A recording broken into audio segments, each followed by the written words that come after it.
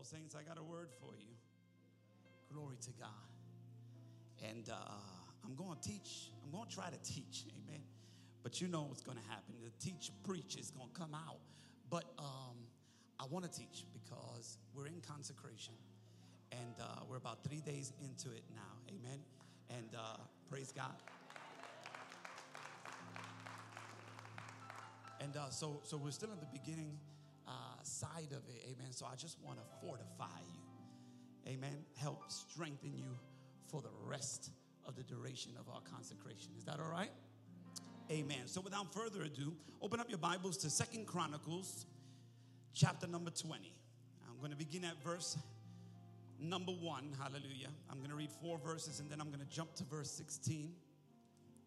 Hallelujah. And this is going to be our takeoff place. Amen. It's not necessarily what I'm going to be talking about the whole time. Amen. But my prayer is that I can come back to it after I start it. That's the goal. If not, I'll do it on Sunday. But, amen, that is the goal. But I do want to teach you some things that I think you need to know on today. Amen. I'm going to ask you that if you have a pen and you're ready to take notes, be ready, because I don't have slides for you today. Unfortunately, I wasn't able to create the slides, but I know I got some great note takers in the room. And some of you are really good. You take the notes and then you post them on Facebook for everybody else. So that's cool. If you don't get the notes, get the CD, or go on Facebook Live or on our YouTube page or on our, where our website, podcast, whatever it is, and listen to it again, because you're going to need this stuff. Amen. Hallelujah. 2 Chronicles chapter 20, beginning at verse number 1. You ready to do some work? All right. I read today in the name of the Father, the Son, and of the Holy Ghost. And the word of the Lord says this so. It came to pass after this also. It came to pass after this also. After this, meaning in chapter 19, they had tremendous victory. But now it's chapter 20. And it happened after a victory. It came to pass after this also that the children of Moab and the children of Ammon, and with them other beside the Ammonites, came against Jehoshaphat to battle. Then there came some that told Jehoshaphat, saying, there cometh a great multitude against thee from beyond the sea on this side of Syria, or Syria. And behold, they be in Hazazon Tamar, which is in Gedi. And Jehoshaphat feared. Has it ever happened to you? This is a king. He's a godly king. So you can sit there and act cute if you want to. Amen. But watch this. And Jehoshaphat feared and set himself to seek the Lord and proclaimed a fast throughout all Judah. And Judah gathered themselves together to ask help of the Lord. Even out of all the cities of Judah, they came to seek the Lord. This was a corporate fast. Amen. Now jump down to verse 16. Tomorrow, somebody shout tomorrow. Go ye down against them. Behold, they come up by the cliff of Ziz. And ye shall find them at the end of the brook before the wilderness of Jeruel. Ye shall not need to fight in this battle. That's a word right there. This ain't your fight. Ye shall not need to fight in this battle. Set yourselves, stand ye still, and see the salvation of the Lord with you. O Judah and Jerusalem, fear not, nor be dismayed. Tomorrow, somebody shout tomorrow. Go out against them, for the Lord will be with you. Listen to the beginning of that verse again. Go back. You shall not need to fight in this battle. Here is the instruction of the Lord. Set yourselves, stand ye still, and see. Those are 3 S's right there. Set yourself, stand ye still, and see. I want to talk to you for a little while under this subject. Put it up there on the screen real quick. Hallelujah. Stand fast. Sometimes in order to stand, you got to fast. Stand fast Amen, somebody.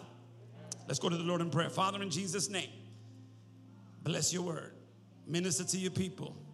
Father, we thank you in advance for what you're about to do in this place. Now, Lord God, use this your servant, Father God, to minister your word. Speak, Lord God, through these lips of clay. And let that word, hallelujah, land on good ground. In Jesus' name. And the church said, amen and amen. Hallelujah. Let me start with a quick illustration on today. Anybody in here like drinking tea? Amen. Hallelujah. How many of you in this place know that if you take a tea bag and you begin to dip it in a pot of hot water, amen, but you just dip it and you take it out, and you dip it and you take it out, and you dip it and you take it out? How many of you realize that there won't be a lot of change? Why? Because the tea bag hasn't been submerged long enough, watch this, for the water or its environment to get in the tea. Are you in this place? And so it is with our consecration oftentimes. It's in and it's out. It's in and it's out.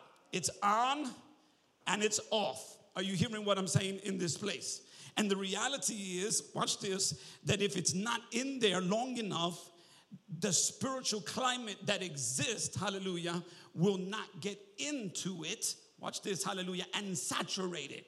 And so the reality is that the more we are submerged, watch this, into the spiritual, the more our spiritual life is developed, and the more God releases us into that spiritual life. Are you hearing what I'm saying in this place?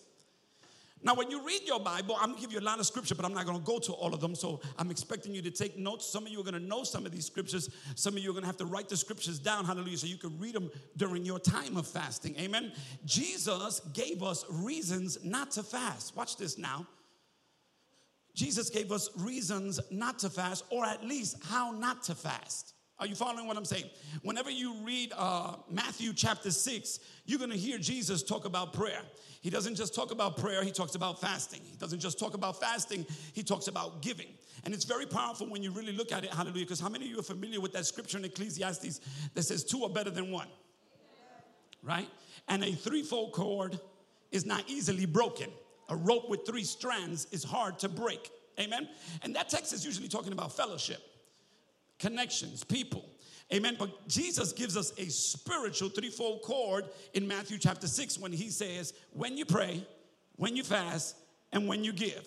Sometimes, watch this now, praying is not enough. I said sometimes praying is not enough. Amen. And I'm going to prove that in a minute through the scriptures. Hallelujah. Sometimes you got to add fasting to your prayer. And something else that many of us, hallelujah, are probably unaware of is giving is also as important. This is why he puts these 3 together in the same plane. Are you hearing what I'm saying? It is a threefold spiritual cord. Whoever is a Christian operating in these 3 is a Christian who will be hard to break. The person who operates in these will be a durable individual. Are you hearing what I'm saying in this place? Hallelujah. But he began to talk to us about when he got to fasting, because that's where I want to focus today. The first thing he lets us know is the negative. He says, this is how I do not want you to do it. And he says, watch this, if you're fasting for the applause of men, you might as well forget it. And he said the hypocrites do it so that they could be seen. Amen. And they go around looking like they're fasting. To let people know that they're fasting so that people could see how spiritual they really are. And Jesus said, if you do it for the applause of men, if you do it for that, that is all you're going to get. In other words, he said they have their reward, not mine. In other words, if you're doing it for them, you are not doing it for me. And all you're going to get is their applause. And I don't know about you, but I'll be if I'm just going to sit around missing 3 main meals a day so that men can clap for me. The devil is a liar. If that's the case, I might as well just go to the Cheesecake Factory and have me some chicken taquitos. Come on, somebody. I'm sorry, I'm mentioning food. I shouldn't be talking about food. But I'm saying you might as well. You might as well go eat. And can I submit to you, watch this now, if somebody finds out you're fasting, because listen, this is spiritual, not superstitious. I said this is spiritual, not superstitious. If somebody finds out you're fasting by any chance, it does not mean that your fast has been ruined. Now, Jesus encourages us not to make it known, not to tell anybody. But let's just say you're at the break room at work and somebody noticed you sitting there during the lunch break, but you're not eating. And they come to you and they say, hey, man, you're not going to have lunch? And you say, nah, it's okay. But they think to themselves, you know, maybe he had a hard week. Maybe he's strapped for cash. Maybe it's tight. So you know what? Let me offer him some food. Hey, you want me to get you something to eat? No, it's okay. Really, it's okay. But this person, let's say somebody that's close to you at work, says, you know what? I don't buy it. And they go and get you something to eat. And then they bring it to you. And now they bring it to you. Here, I know I'm not taking no for an answer. You got to eat. Come on. And then you say, listen, it's because I'm in consecration. Now, that doesn't mean, oh, man, you found me out. Let me get that thing. I might as well just eat it. Because you found me out. Can I submit to you, hallelujah? That does not ruin your fast. You didn't go ahead purposely and start telling people because you wanted them to know how spiritual you were. Are you following what I'm saying in here? That does not ruin your fast. It's not superstitious. It's not like you blowing out the candles and making a wish. Because, you know, people can be superstitious. You know, you got to close your eyes and blow out, make a wish, and then blow out those candles. And then if you tell anybody, your wish will not come through. You know what that's called? Superstition. Can I just say this? We do not fast to get wishes granted. Uh-oh, I'm going to mess you up. Hallelujah. Because if that's the case, your motive is already wrong. And you can hinder your reward. Are you in this place so far? If you're with me, shout glory. Glory. Another reason we do not fast is to manipulate God's hand. We're not trying to twist God's hand. Ain't nothing you're going to do going to change God's will. So I want to submit to you, hallelujah, that fasting is more for you than it is for him. And before your fast moves him, it should move you towards him. Are you in this place, church? Ooh. So watch this. You fast to humble yourself. That's number one, because we have a natural tendency to think about me first. Yes, we do. Hallelujah. Isaiah 58, when you have a chance, I'm not going to read it for the sake of time, but Isaiah 58 is a powerful chapter on fasting. I suggest everybody reads it in your devotion time while you're fasting. Isaiah 58. One of the suggestions Isaiah 58 makes when you fast is this. Watch this. Isaiah encourages us that when the meals that you're not going to eat while you're fasting, take those meals and give them to someone who needs them. And Isaiah said that God said, that's the kind of fast I'm looking for. Are you hearing what I'm saying? So those meals you're not going to eat, give them or sow into those, hallelujah, that take food to those that need. Are you following what I'm saying in this place? You don't want to fast to compete with others. If you're in it for competition, your motive is already wrong. Because right now, all around the world, there are people who are fasting. Amen.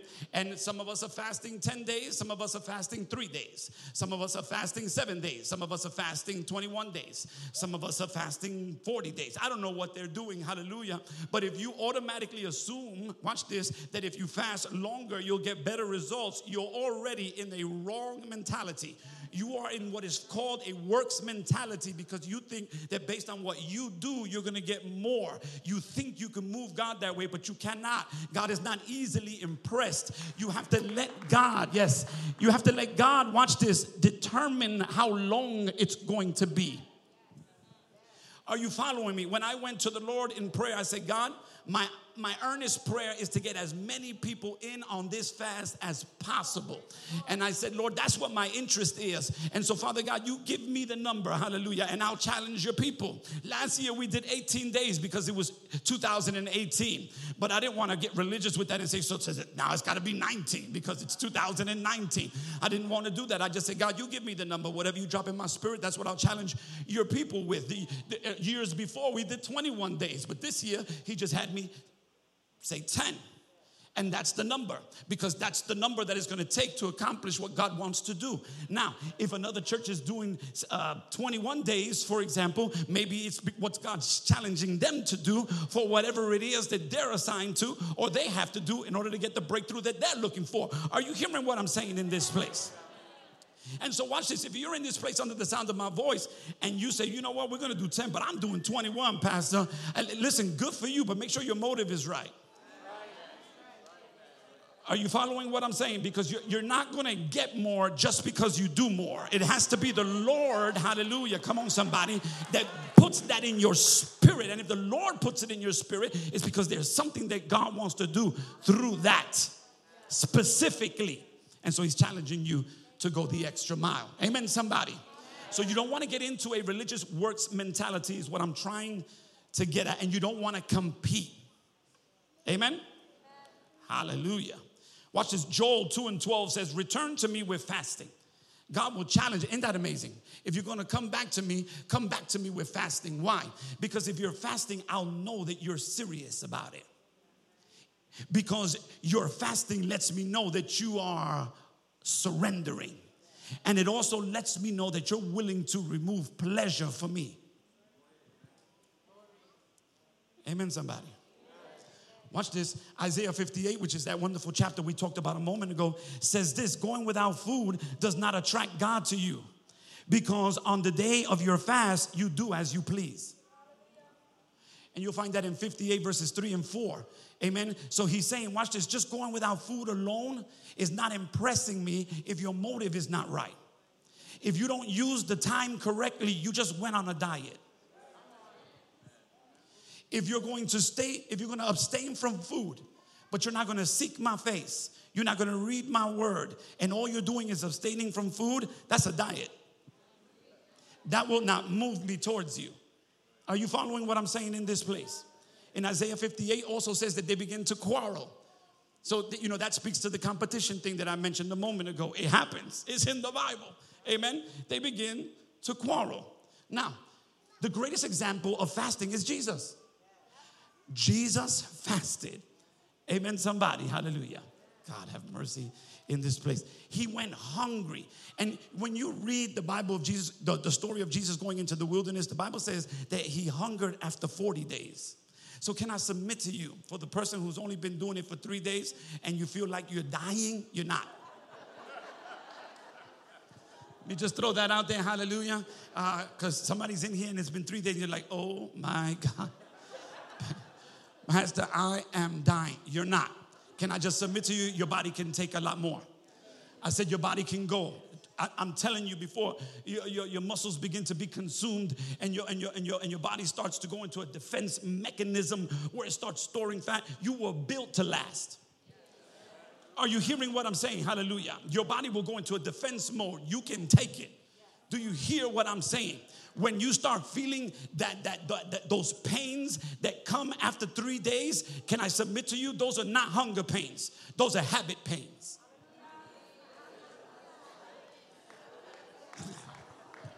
Those are not hunger pains. Those are habit pains. But fasting, hallelujah, will help you break some habits. Can I get a good amen in this place?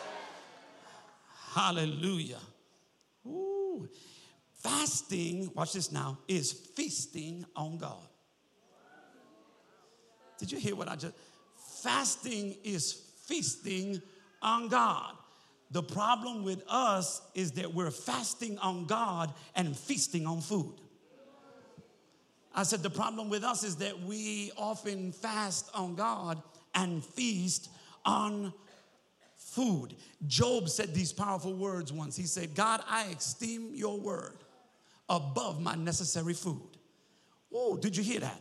Job said, hallelujah, watch this, your presence is better than my favorite dish. And he said, I'd rather eat in the spiritual anytime before I eat in the natural. That's a powerful man right there. Hallelujah. It's common for many of us to say, it's too much of a high price to go without food. Hallelujah. But do I got some uncommon people in the room? Hallelujah. Who would dare, hallelujah, surrender their flesh, hallelujah, for the presence of God at a greater level? Amen. On one occasion, the disciples tell Jesus, hallelujah, they come to Jesus and they say, Jesus, you need to eat. Eat, man, have you eaten?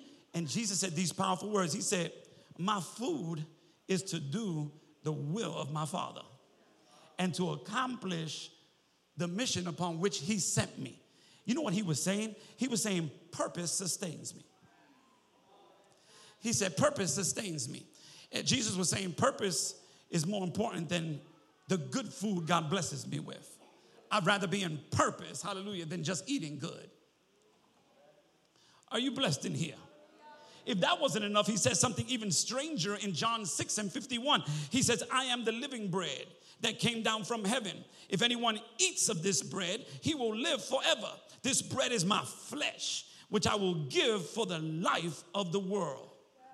Ooh, and you hear that, you go, eat his flesh. That sounds cannibalistic. I ain't eating nobody's flesh, but he wasn't talking literal. I mean, yeah, he wasn't talking literal. He was speaking figuratively. Amen?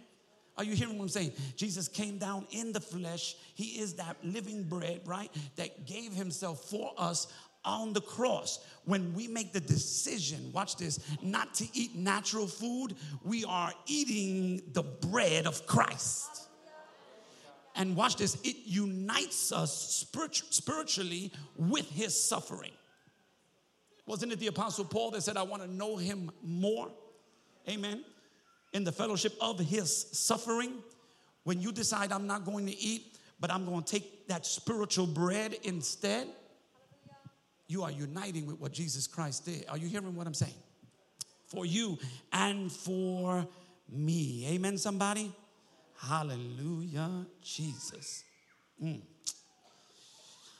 problem is this. We have a little appetite for God because we're stuffed with so many other things. I said we have little appetite for God because we're stuffed with so many things. One of the major things that fasting will do for you is that it will expose your heart. It will expose your heart. You know, the world will tell you, trust your heart. Trust your heart. Can I help you in here? Do not trust your heart. Your heart can be the most deceitful part of your body. There are issues constantly flowing from your heart. This is why the Bible says guard it, because out of it flow the issues of life. Amen. There could be stuff in your heart that you don't see. You would say, I never do that, but you don't know for sure because you haven't been pushed to the limit. Are you hearing what I'm saying? And so fasting becomes that thing, hallelujah, that quiets your heart so that you can hear from God. Are you in this place? It reveals the things that control us and helps us to uncover what's really inside. There's some stuff in that heart. Amen? And let me just throw this out there while I'm at it. Fasting is not a substitute for obedience. I said, I'm going to get up to the good part in a minute, but you got to let me work. Hallelujah. Did you hear what I just said? It's not a substitute for obedience. Obedience is better than sacrifice. And obedience is still God's MO. He's gracious, but he still wants us to obey. Are you in this place, church? I'm concerned, hallelujah. I'm concerned that if we as parents do not teach a younger generation the importance of consecration, they will not do it. Are you hearing what I'm saying? God, help me in here. It's not easy, hallelujah, to get your teenager to join in on the fast. If we don't start praying, hallelujah, about a young generation seeking God's face, hallelujah, they're going to be in trouble. Are you hearing what I'm saying in here? Hallelujah, Jesus. On one occasion, let me just use this very quickly. On one occasion, there is a young king. His name is Joash. And the prophet, hallelujah, Elijah is already up in age. And he's sick and he's getting ready to go with the Lord. Amen. And the Bible says that he gets up, hallelujah, and he tells the young king, take a bow, open the window, and shoot an arrow out of the window toward the enemy.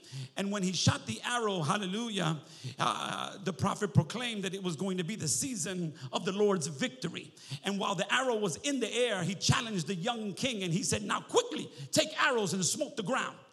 And the young king, hallelujah, like many young people do, if they don't really see or understand why they're being told to do something, they'll just stop doing it. And so this young king shot 3 arrows or hit 3 arrows onto the ground and he stopped. And then the prophet became indignant with him and told him, why did you stop? And who told you to stop? And then he told the young man, watch this, because you stopped at 3, you will only have 3 victories against your enemy. But if you would have continued to smoke the ground, I would have gave you continual victory after victory after victory after victory after victory. But some of us, hallelujah, just don't know how to obey. Are you hearing what I'm saying in this place? And watch this, the thing that gets jeopardized is great victory. So instead of having great victory, we're not going to have it because of a poor effort. And so watch this. This is day 3. Don't stop here. I'm ministering to the person who was thinking, tonight, that's it. After today, I got a word for you. How many victories do you want? I'm trying to encourage you. Are you in this place? Hallelujah. Let me give you some quick results of fasting. I got to get back to this text. Let me give you some quick results on fasting, all right? This is 5 things. I call it Fast 5. Let me give you the Fast 5 of fasting. Amen? Here we go. Number 1, fasting changes us. Well, I got like 2 amens. Hallelujah. It doesn't change him. It changes you. It's not necessarily for him, it's for you. It's to him. God, help me in here. Hallelujah. Are you in this place? Number 2, fasting increases our spiritual capacity. Oh, man. When you fast, you make room for God to fill you with some of his food. Fasting is spiritual drano. I said it's spiritual drano. It removes all the gunk so that you can experience a flow. Because all that gunk will diminish the flow in your life. Are you hearing what I'm saying? That's what fasting will do. Hallelujah. I don't know about you, but I wanted to rush down. Watch this now. Fasting breaks habitual appetites. It breaks habitual appetites. Like eating.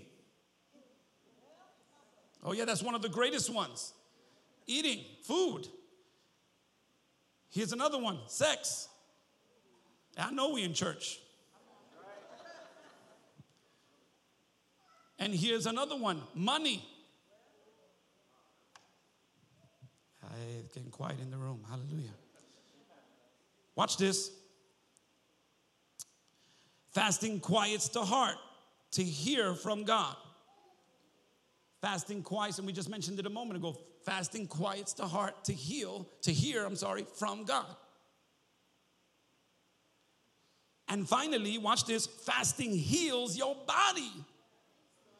I said it heals your body. Amen, somebody. Sometimes you got to take your body through a detox. Amen, somebody. Hallelujah. My God, I remember getting a phone call from my brother once. He was a little concerned because he went to the doctor and the doctor told my brother that he had ridiculously high blood pressure. And he had asked me to pray for him, and he said, you know what? I think I'm going on a fast. And I said, yeah, well, you can't go wrong there, right? And so he went on a 7-day fast. He went on a 7-day fast. All he did was drink water. Amen. Went back to the doctor, and the doctor said, your blood pressure is normal.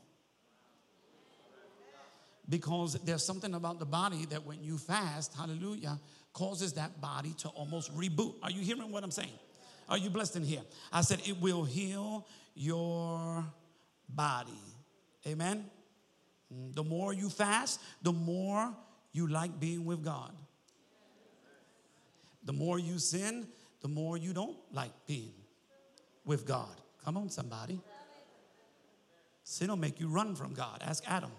Make you run and hide. Amen. Some of us are just fortunate that he came looking for us when we did. Hallelujah. Amen, church. Hallelujah.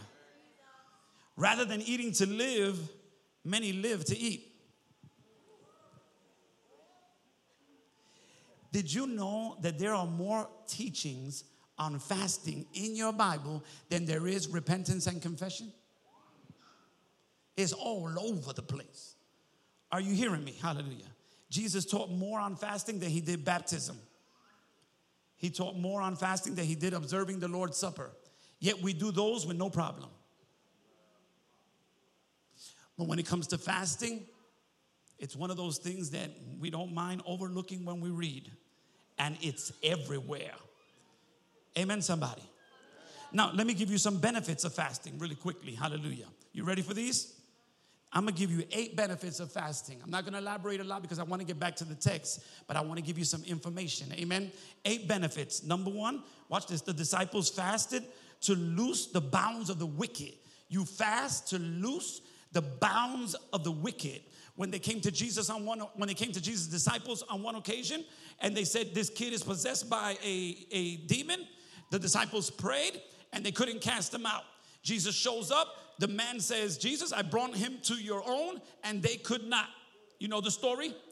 Amen. And if you know that story like I do, hallelujah, what this kid was struggling with was a suicide spirit. The Bible said, watch this, that it would throw him in the water and it would throw him in the fire. It would throw him in the water and it would throw him in the fire. It was trying to kill him. There is a devil that's after a young generation.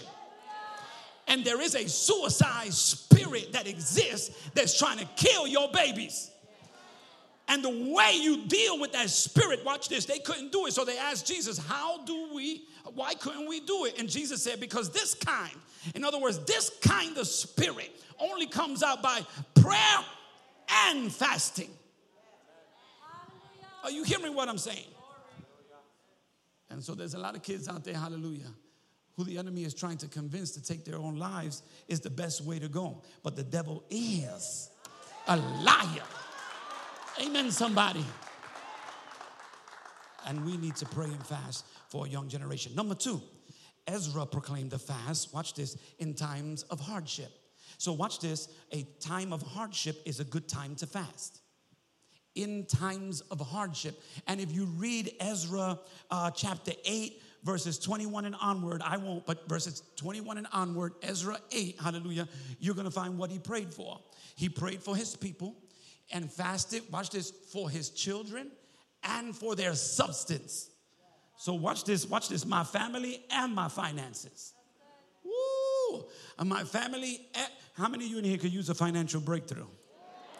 Watch this, my family and my finances. Are you hearing what I'm saying? And when you read the rest of the story, you read about how God gave him direction on which way to go, how God kept him from the many enemies or bandits that would try to rob him along the way, and God protected him, and it was all as a result of seeking the Lord. Are you in this place? Watch this. Number 3, it's the fast that breaks negative emotional habits. The fast that breaks negative emotional habits. Are you hearing what I'm saying? If I had time, I would take you to 1 Kings 19, where the prophet Elijah finds himself on the run after bringing fire down from heaven and taking on 400 plus false prophets on a good day. On a bad day, he hears from a woman named Jezebel who scares him half to death, and now he's on the run. And watch this, the Bible says that while he's on the run in the wilderness, he goes to sleep, an angel comes and brings him food.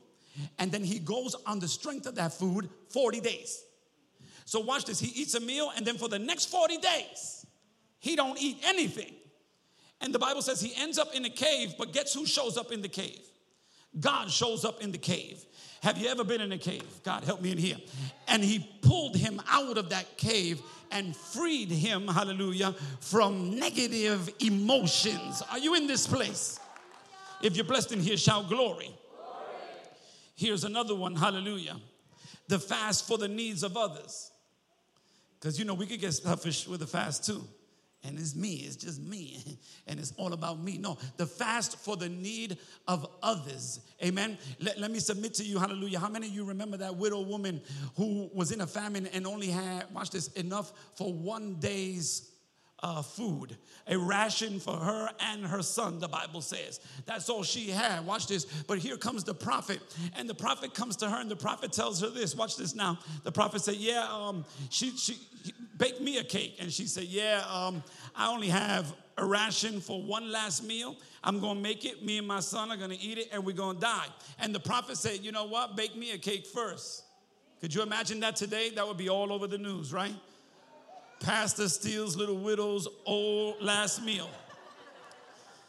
Watch this. So he says, bake me a cake first. Now she has a choice to make.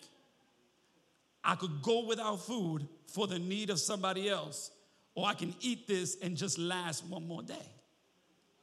And so she makes the decision, watch this, to stay without food for the need of somebody else. And the result of that is that her meal barrel never runs out. You hearing what I'm saying? And if I went back to Isaiah 58 specifically talks about taking those meals you would have eaten and giving them to the poor.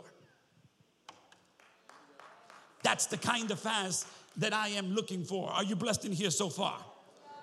Hallelujah. Watch this. Here is number 5, the fast for major decisions. The fast for major decisions. Hallelujah. The Apostle Paul has an experience with Jesus on the road to Damascus. You know the story, right? He has this amazing experience with Jesus. And after he has this experience, watch this. He's in a home. He's blind. He can't see. He is without direction. Amen. Have you ever been there?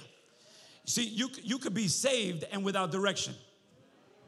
You could have experienced Jesus like Paul, had an amazing encounter with Jesus, and today find yourself without direction. Are you in this place? But the Bible says, watch this, that those 3 days that he was blind, watch this, he wasn't eating. And for 3 days, he didn't eat. And so watch this, and for those 3 days, he was also praying. And so God spoke to a man named Ananias and said, go to Saul, that was his name at the time, and lay hands on him that he might receive his sight. And Ananias said, I know him. He persecutes Christians. He kills Christians. Listen to what Jesus said. Jesus said, yeah, I know, but he prayeth now. He's consecrating right now. And because he's consecrating, you need to go over there to him so he can receive his sight and be filled with the Holy Ghost. Are you in this place, church? Watch this. Number 6, the fast for strength and wisdom. The fast for strength and wisdom. Anybody could use some more strength and wisdom? I know I could. Amen. Hallelujah. This is where I got the 10 days from a biblical perspective. Daniel in chapter 1 takes himself and his 3 friends, you know the 3 boys, right? And they fast for 10 days. And they told the king's leaders who wanted them to eat the king's meat so they could work for them. Hallelujah. He told them, listen, I tell you what, just give us vegetables for 10 days. Just give us vegetables for 10 days and then examine us and compare us to these other guys after 10 days. And the Bible says that after 10 days, Daniel and the 3 looked stronger and were, watch this, 10 times wiser than all the other men. Ooh, I don't know about you, but I could use some more smarts. And if fasting can do that for me, hallelujah, I'm going to do it. Amen, somebody. If you're blessed in here, shout glory. This is a habit-changing fast. Number 7, the fast of great influence. The fast of great influence. Watch this. How many of you know John the Baptist? John the Baptist, concerning John, watch this. You know what the Bible says about him? He was rough looking. Most people today will kick John out of their church just because of the way he looks. Because the Bible says he was bearded. I call him the first Tarzan. John the Baptist was the first real Tarzan because he wore leather. He didn't wear a lot of clothing, hallelujah. And watch this, the Bible says he fasted often. As a matter of fact, all he really ate, according to scripture, was honey and locusts. Amen, somebody. But watch this, concerning John, the Bible says they came from everywhere to hear him preach. They came from everywhere to hear the wild man preach because the man knew how to consecrate. Are you hearing? Mm-hmm. The Bible says they came from all levels of society to come hear the wild man preach. Are you blessed in here? And the last one is the fast of protection. The fast of protection. Amen? The fast for danger. If Esther was here, I would call her to the witness stand. Well, Esther will tell you that her people were on the brink of destruction. The Hebrew people were on the brink of destruction, hallelujah. And God challenged her through her uncle Mordecai to set a fast, hallelujah. And they fasted 3 days. That's all it took. A 3-day fast, water only, hallelujah. And God delivered the people of Israel from an evil man named Haman. Haman had built gallows to hang all the Israelites on, and the same Haman that built those for the Israelites died on them. Because when you're a person who knows how to consecrate, hallelujah, what the enemy pulls out to kill you will end up killing them. Are you in this place, church? Now, with the last 15 minutes I have, let me give you this real quickly, hallelujah. Anybody in here in need of a breakthrough? Come on, I need some real people in here. Anybody in need of a breakthrough? Now, first of all, let me just say, what is a breakthrough? A breakthrough, according to the dictionary, is simply this: a sudden, dramatic, important advance. A sudden, dramatic, important advance. You see breakthroughs in science. You see breakthroughs in technology. You see breakthroughs in medicine. But I want to submit to you, you can have a breakthrough in your marriage. You can have a breakthrough on your career. Come on, somebody. You can have a breakthrough on your life. Amen. The opposite of a breakthrough is to be stalled, is to be stuck, or even worse, to experience a setback. Those are the opposites of a breakthrough. Amen. It's when you're not advancing, but you are retreating. Amen, somebody. Hallelujah. Oftentimes, hallelujah, I ain't going to get no amens right here, but God has to let us experience painful things to get our attention. Amen. If I had time, I would take you to Proverbs 20 and 30. Proverbs 20 and 30 says this: a painful experience changes the mind. A painful experience changes the mind. Because sometimes, watch this, we don't look for God in the light. We should. But we don't. We don't look for him under the light. Oftentimes, we have to wait for the heat.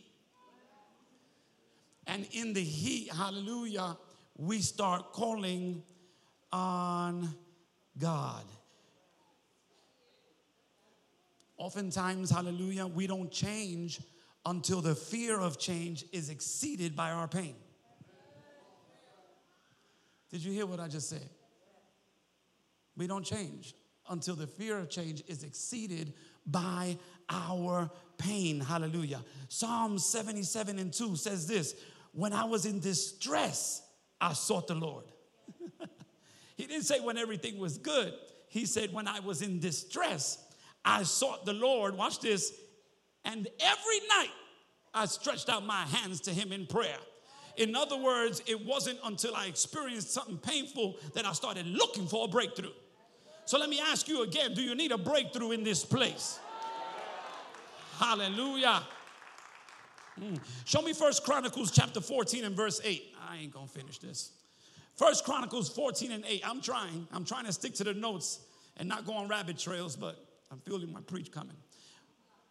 1 Chronicles 14 and 8. Listen to what it says. And when the Philistines heard that David was anointed king over all Israel, it's usually after a high, hallelujah, that an attack comes. You ever notice that? In our scripture today, it was after a victory that Jehoshaphat gets attacked. And when the Philistines heard that David was anointed king over all of Israel, all the Philistines, not just some of them, all the Philistines went up to seek David, and David heard of it and went out against them. Now, watch this, next verse. And the Philistines came and spread themselves in the valley of Rephaim. Next verse.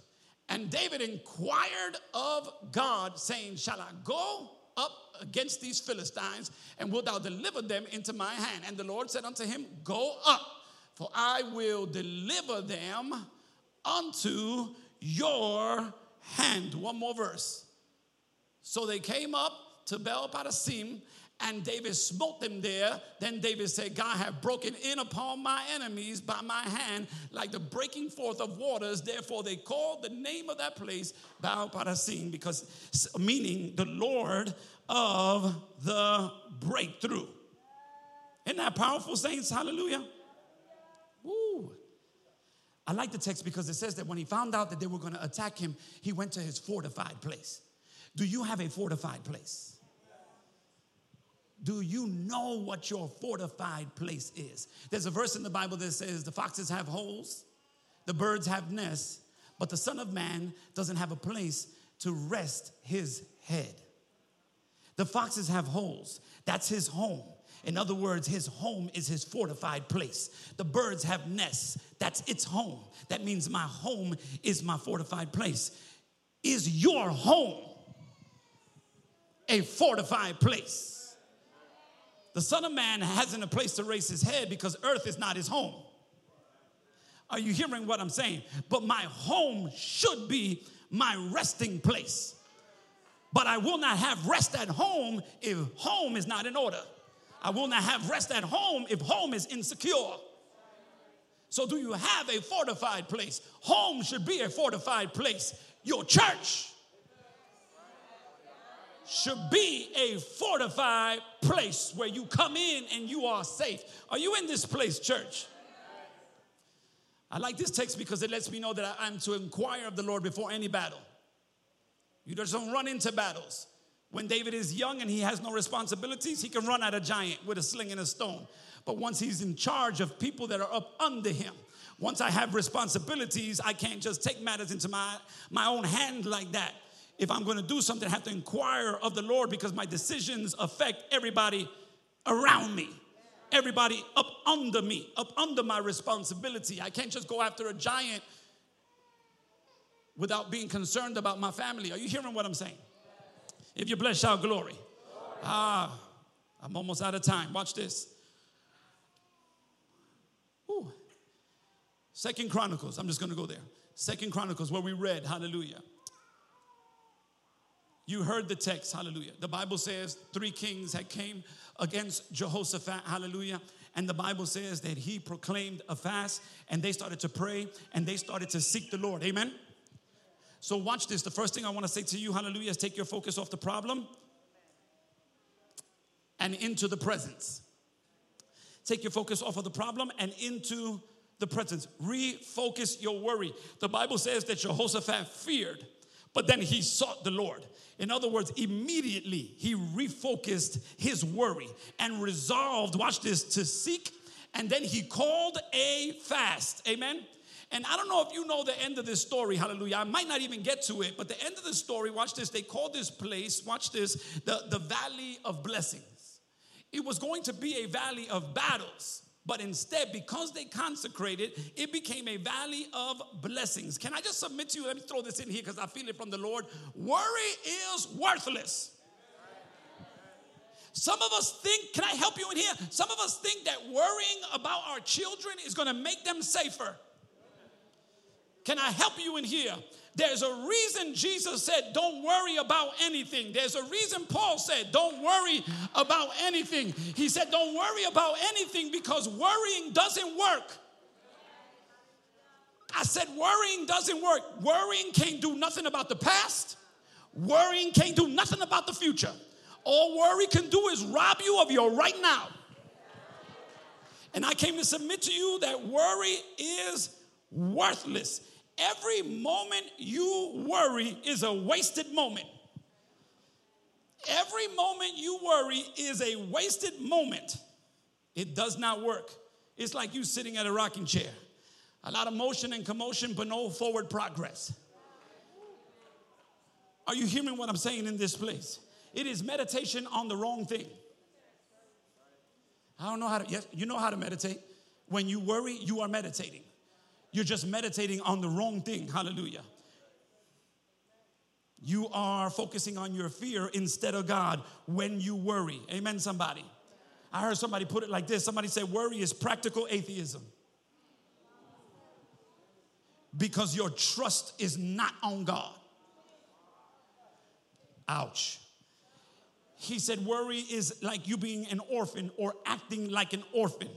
Because you're acting like you don't have a heavenly Father that said he will care for you.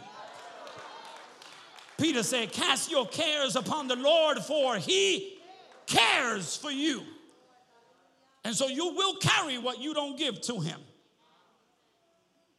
The Bible challenges us to focus on the spiritual. Amen, because it leads to life. And if you focus on the flesh, it leads to death. You know what the text says, right?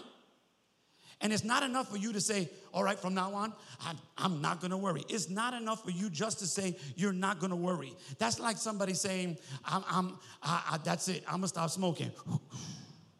I'm going to stop smoking. I'm going to stop smoking. You can't just concentrate on what you don't want. And as long as you do is concentrate on what you don't want, it will keep you focused on that. You have to choose your focus. You have to think, like Paul said, think on things that are above. You have to replace bad thoughts with good thoughts. Because bad thoughts just don't go away. You can't just say, I'm going to stop thinking that. I'm going to stop thinking that. I'm going to stop thinking that. You're not until you get a new thought. If you're in this place, shout glory. Hallelujah, Jesus. I got 4 minutes left. Somebody shout, you can do it. Can I be real in here? Just because you're saved does not mean you seek. Just because you're saved does not mean you seek. And if you are not a seeker, you will never be a finder. Oh God.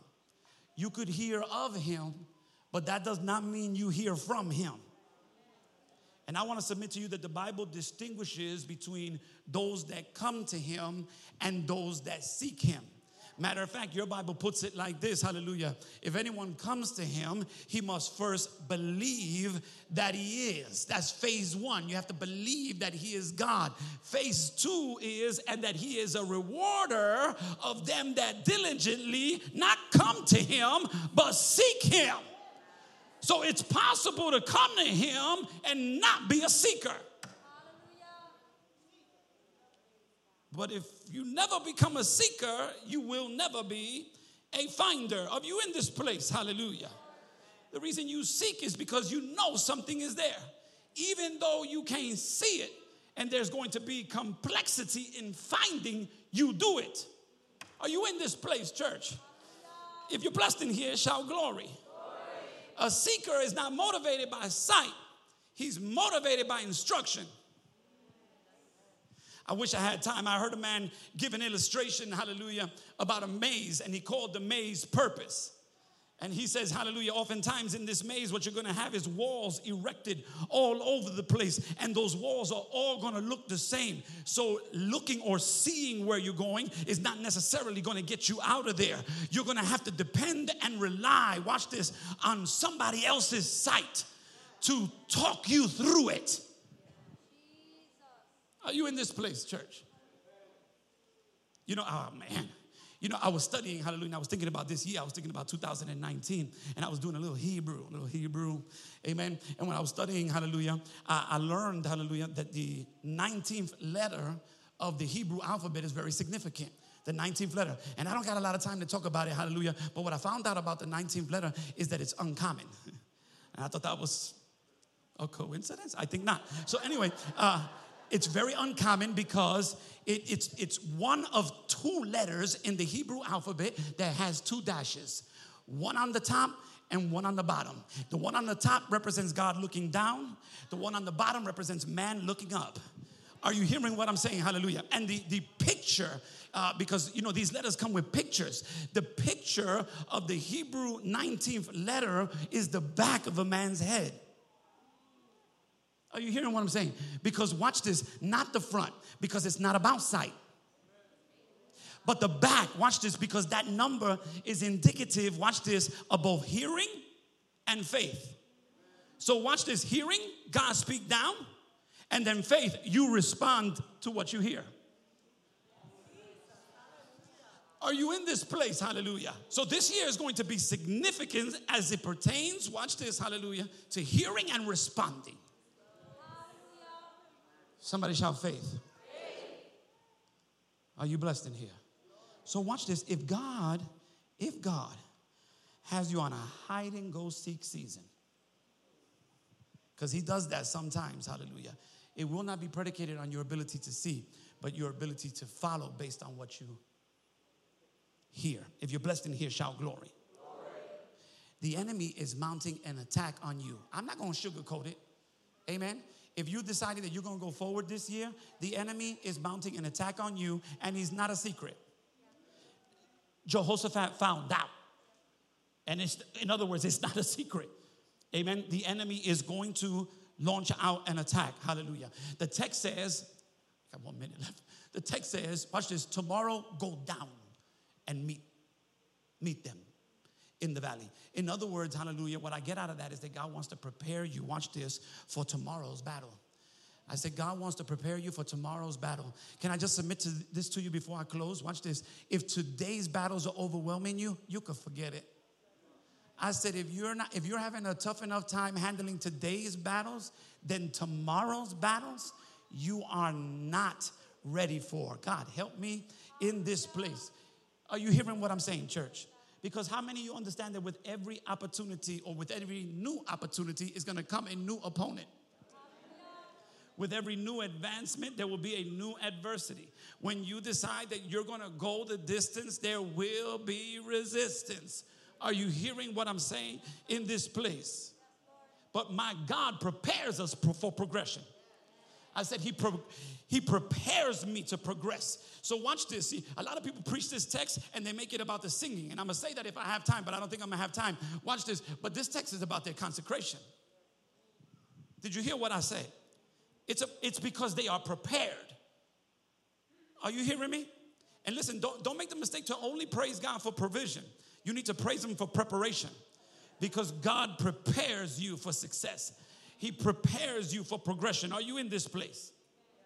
He told them, you don't have to fight this battle.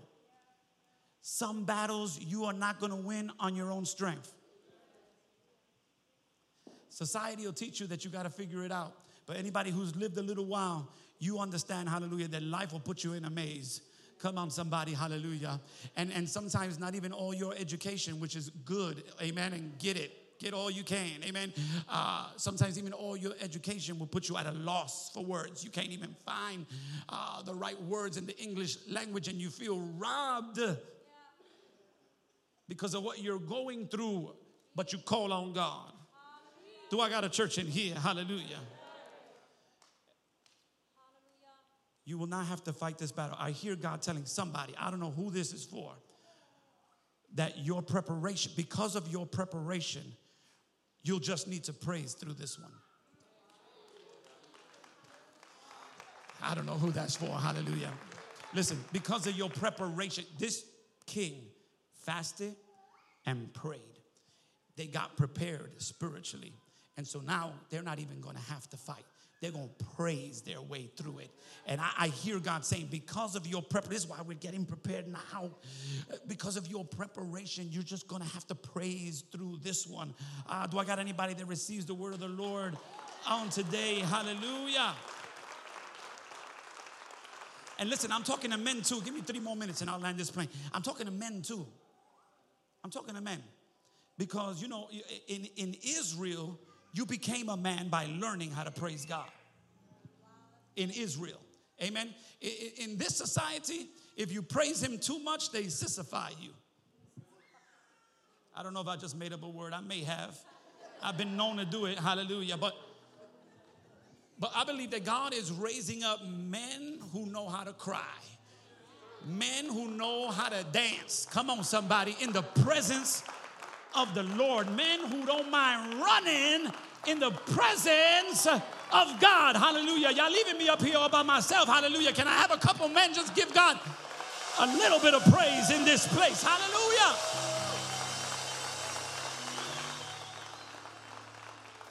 Because I don't know if you know, but the only thing that'll keep a man's heart steady in a crisis is worship. The only thing. Are you hearing what I'm saying in this place? Because that worship brings stability. And the result of stability is stillness. Set yourselves. And then watch this. Be still. Stability results in stillness. You won't be able to stay still until you've learned how to consecrate and concentrate.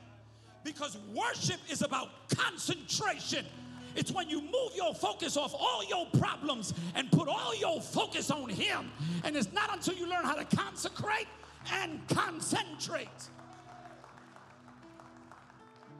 that you can get the kind of victory we're talking about in this text.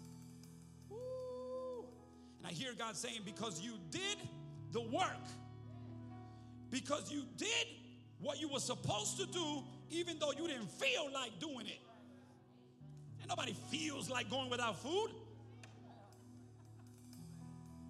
But because you put in the work, get your song ready. God, help me in here. Hallelujah. Some of your souls are strained because you haven't fortified it with a song. You need a song for your season. Because your mandate has a melody. I said your mandate has a melody, hallelujah. And your ministry has an anthem.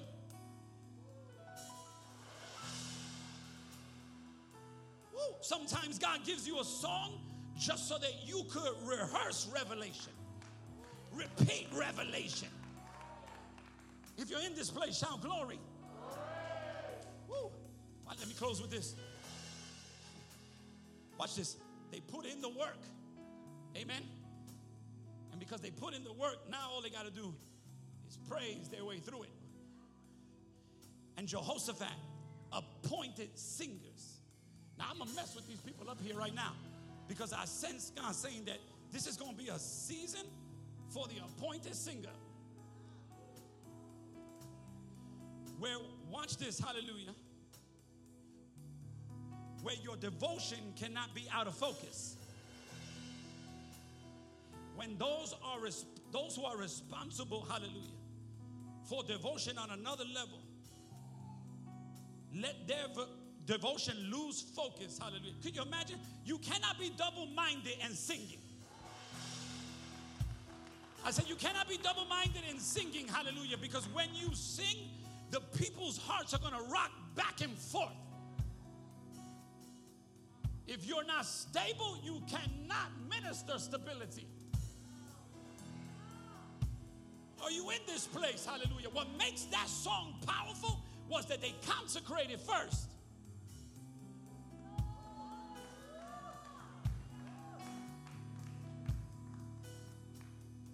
Are you blessed in here? Stand to your feet, church. The song keeps you from being distracted. Watch this. God didn't say there wasn't going to be a fight. There is going to be a fight. He just said you ain't going to have to fight. But there is going to be a fight. Amen, somebody. You don't want to sing an indecision. When you consecrate and concentrate, you confuse your enemy. I said you confuse your enemy. If you know this song, if you know this story like I do, he set the singers in the front.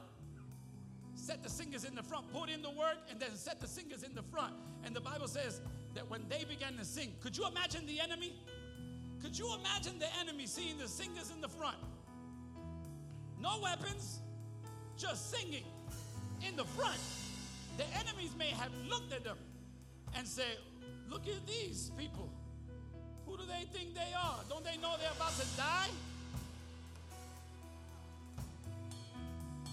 But let me submit to you this, hallelujah. If you are a real worshiper, you'll never have successful enemies. I didn't say you won't have enemies. I said you won't have successful enemies.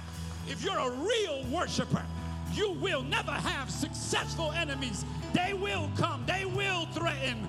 They will say. They will mock. Hallelujah. But they will not succeed.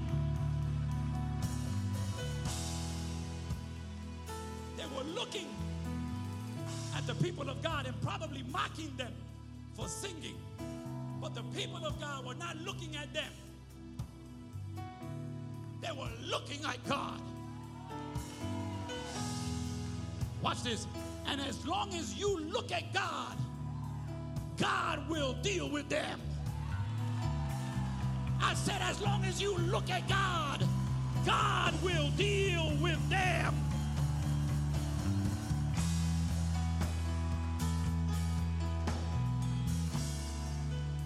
But if you look at them, you will have to fight them. If you focus on them, you'll have to fight them.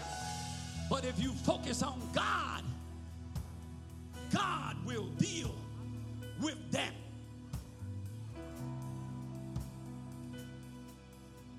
The Bible says that as they begin to sing praises unto God, God set ambushments on the enemy. And the enemy got confused. And they pulled the sword on one another.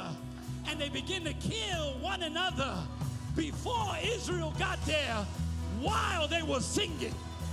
My God, I hear God saying in 2019, just sing along the way. God, help me in here. Just praise Him through it. Hallelujah. Do I got any praises in here? We got to go, hallelujah, but do I got any praises in here? Whoa, I came to talk to a church, hallelujah, that's in consecration because you are preparing yourself. In 2019, you will praise your way through it. Do I got a church that believes the word of God in here? Hallelujah, hallelujah.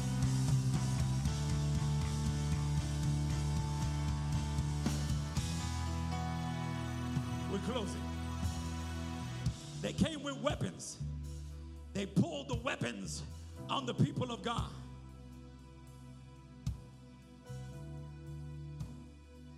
But watch this. Because they consecrated and because they were concentrated, watch this. The weapons they pulled on God's people, they fell on. Did you hear what I just said? What the enemy brought to use to take you out was the thing that ended up taking them out. Ooh, if the devil would have knew better, he wouldn't have tried it. Hallelujah. Are you hearing what I'm saying in this place? I wish I had a church that believed that verse in the Bible that says, no weapon formed against me shall be able to prosper. Hallelujah. The same weapon you use against me, God's going to turn it around and use it against the enemy. Haman tried to kill the Israelites. Hallelujah. When Esther prayed, he died in the gallows that he created for the Israelites. When the Hebrew boys, God help me in here.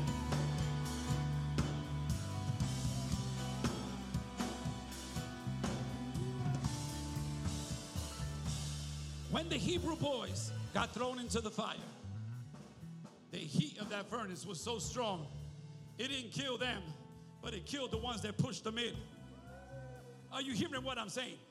The ones who threw Daniel into the lion's den. The lions didn't kill Daniel, hallelujah, but it ended up killing the men that threw him in because they got thrown in after. Are you in this place, church? Do you believe the word of the Lord? Do you believe the word of the Lord? Do you believe the word of the Lord? Hallelujah. Can you praise him like you believe it? Can you praise him like I'm going to sing my way through? I'm going to praise my way through this year. Hallelujah. I'm putting in the work now. I'm investing, hallelujah, right now for my tomorrow.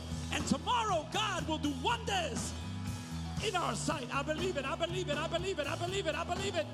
I believe it. I believe it.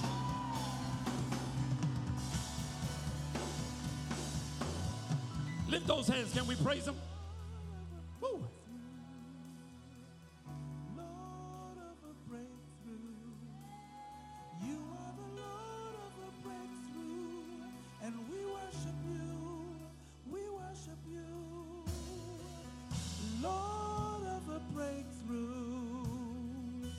Lord of a breakthrough. You are the Lord of a breakthrough. And we worship you. We worship you. Lord of a breakthrough. Lord of a breakthrough. You are the Lord of a breakthrough. And we worship you. We worship you. Hallelujah. Lord of a breakthrough. Lord of a breakthrough. You are the Lord of a breakthrough. And we worship you. We worship you. Come on, sing that in this place. Hallelujah. Lord of a breakthrough. I'm going to get my breakthrough. Hallelujah. Lord of a breakthrough. You are the Lord of a breakthrough. And we worship you. We worship you. You are Lord of a breakthrough. You are Lord of a breakthrough. I'm putting the work in right now. You are the Lord of a breakthrough. Come on. And we worship you. We worship you. Come on. We are Lord of a breakthrough. You are Lord of a breakthrough. You are the Lord of a breakthrough. And Hallelujah. we worship you. Come on, come on, We come on. worship you. Let's raise it in here. We worship you. We worship you. And we worship you. Somebody do it. And we worship Somebody you. do it. And we worship you. We worship you. We worship you. And we worship you. Hallelujah. We worship you. The enemy's coming. And we worship you. And we worship you. The enemy's going to mock you. We worship you. And we Threaten you. worship you. And we worship you. And we worship you. But we worship We you. worship you. And we worship No you. matter what comes. We worship you. In sickness. We worship you. Come on, somebody. We Hallelujah. worship you. And we worship you. And we worship you. And we worship you. And we worship you. Hallelujah. Hallelujah. I need somebody in here who will decide, hallelujah, 2019, I will worship you. I will worship you. Come hell and high water. Hallelujah. I will worship you. No matter what. No matter what it looks like. Hallelujah. It does not matter what I see with these eyes. Hallelujah. I will trust in what I hear. And I will worship. I will worship. I will worship. Do I got any worshipers in the house? And we worship you. And we worship you. And we worship Come on, don't underestimate the power of the worship. The Bible says they sang. And while they sang, God sent ambushments. You want God to ambush that problem? You want God to surprise that problem? Open your mouth. Open your mouth. Open your mouth. Open your mouth. We worship you. And we worship you. And we worship you. And we worship you. Come on, church. And we worship you. And we worship you. For my children. For my marriage. For my family. For my family. My finances. Woo. For my breakthrough. Yes, Lord. I worship you. Yes, Lord. I worship you. I worship you.